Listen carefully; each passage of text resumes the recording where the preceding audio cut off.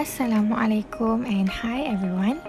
My name is SYAMIMI BINTI Muhammad RAPAIN, metric number 140711. So today, I will be teaching about past tense. So, what is past tense? There are two tenses in English, past and present, but today, we are going to focus on past tense specifically. So, the past tense refers to events that have happened in the past. So basically, past tense in English is used to talk about the past, to talk about hypothesis when we imagine something, and for politeness. The basic way to form the past tense in English is to take the present tense of the word and add the suffix ed.